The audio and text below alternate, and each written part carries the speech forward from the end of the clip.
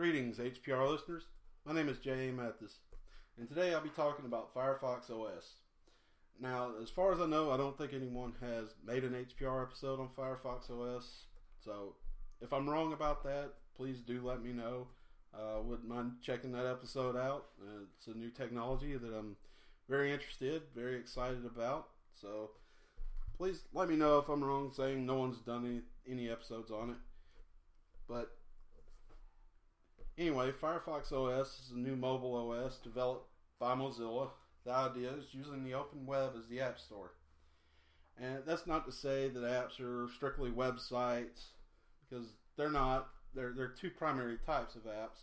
One is hosted apps, which they are essentially websites that are hosted somewhere else, and you have to have continuous connectivity to be able to use them. And the other are packaged apps. And packaged apps are what most people are used to on, iPhones or Android devices. And they're apps that are packaged with everything they need to run. They can be run offline. And the primary difference between the two is what APIs they have access to. For instance, hosted apps will be more limited into what APIs they can hook into. And packaged apps will have a little more leeway on that. This is part of Firefox OS's security model, which I plan to go into on a later episode, because they use a layered approach to security, so you have different levels of access to APIs. But that's beyond the scope of this episode. I want to do episodes later on that, and episodes on how apps work and app development for Firefox OS. But this episode is basically an overview of what Firefox OS is. Now, Firefox OS itself has three layers or core technologies. The layers are Gonk, Gecko, and Gaia. Gonk is the kernel and hardware abstraction layer, or as most people call it, the HAL. The kernel itself is a Linux kernel, so it's very similar to Android, all based on the Linux kernel. And then the next layer, Gecko, which that's the layout engine and application runtime. Now, as you may know, Gecko is also the layout engine for the Firefox browser and the Thunderbird email client. It includes the networking stack, the graphics stack, the JavaScript virtual machine, and the porting layers. And the final layer is Gaia, which is the user interface or UI. It also controls everything drawn on the screen. Gaia includes by default all the apps that we're all familiar with on mobile devices. The lock screen, phone dialer, text messaging app, calendar app, etc., etc. Gaia is written in HTML5. And I should point out when I talk about HTML5 that I'm talking about a group of technologies as a collective. And HTML usually encompasses HTML, CSS, also known as cascading style sheets, and JavaScript. What about apps? Well, right now, Firefox OS is pretty new.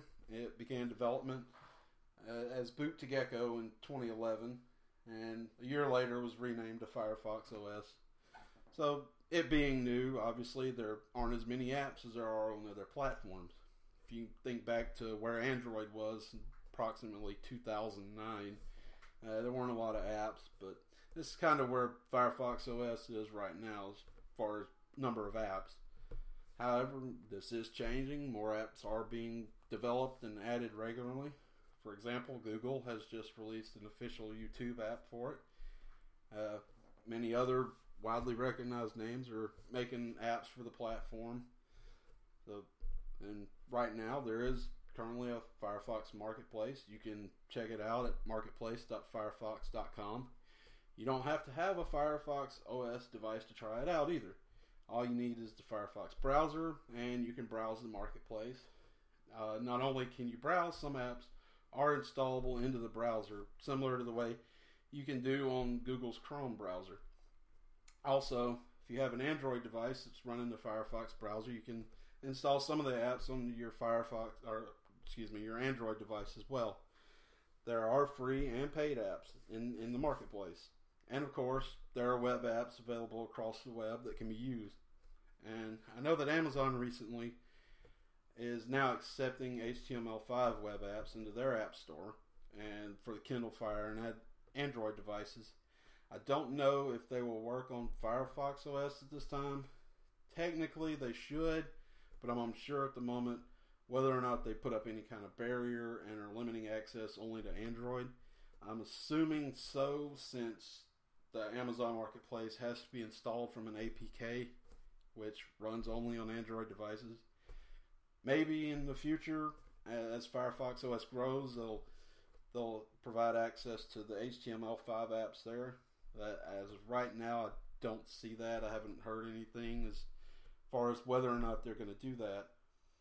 And I know what you may be thinking, though. Hasn't the whole web app idea been tried before and failed miserably? Yeah, you're right. They have. Apple has tried this approach with the original iPhone. However, the difference is the API access. Apple made the API access on the original iPhone so restrictive that most apps really weren't all that functional. Mozilla is allowing access to some, as I mentioned before. So this way they'll be more functional. They're not taking the whole walled garden approach that, Apple and Android and Windows RT are. The idea is to keep the web open. That's Mozilla's primary goal. So another great thing about their approach is anyone can develop apps for it. All you need to know is how to develop an HTML5. You need a text editor and Firefox browser. That's it. There's no huge barrier to entry, no fees to be paid, nothing like that. This will make it an ideal platform for institutions with limited funds, such as schools, nonprofits, small businesses, and library. Apps can be developed at a much lower cost than they could on Android or iOS, for example.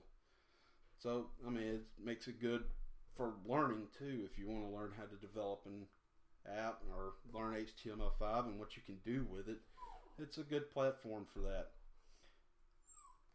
Okay, so now if you're curious, how do you try out Firefox OS? There's 3 primary ways.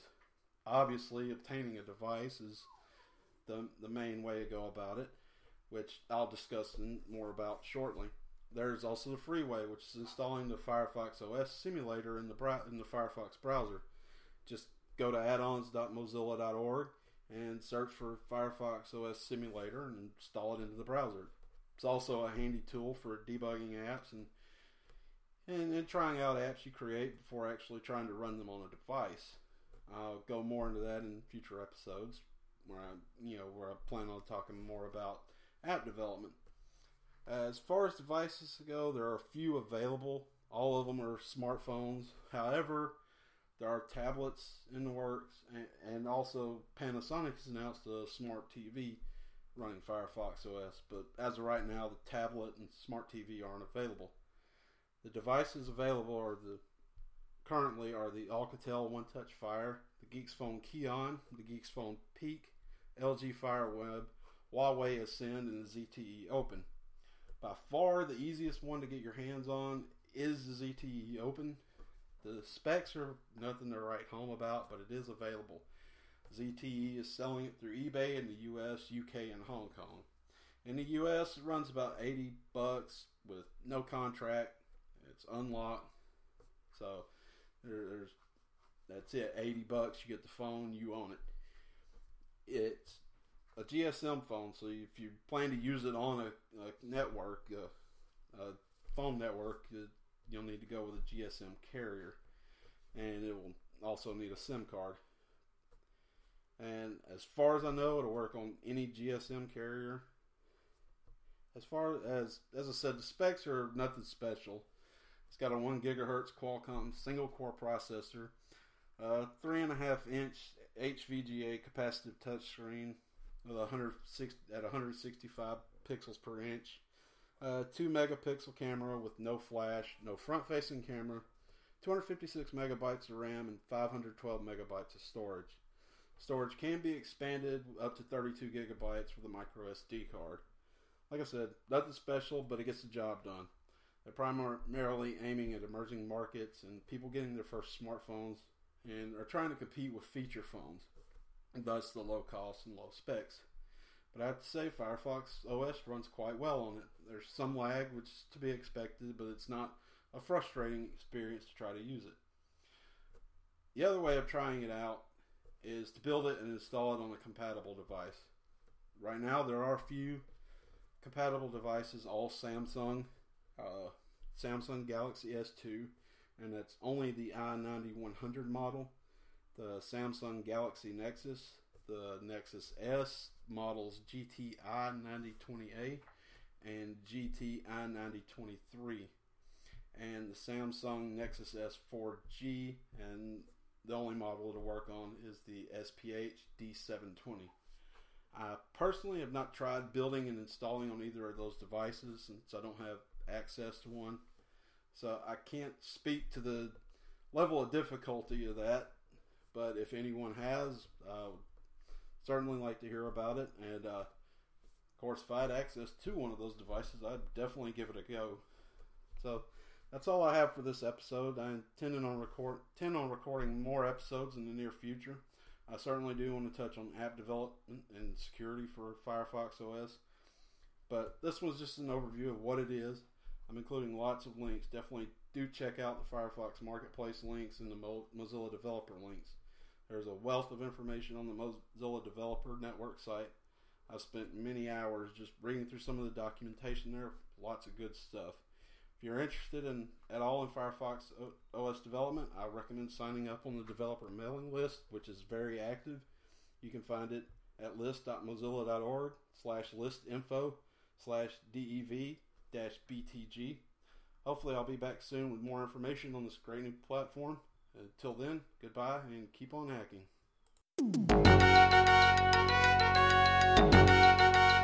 You have been listening to Hacker Public Radio at hackerpublicradio.org.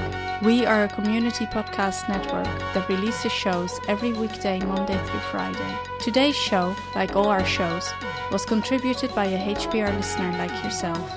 If you ever considered recording a podcast, then visit our website to find out how easy it really is.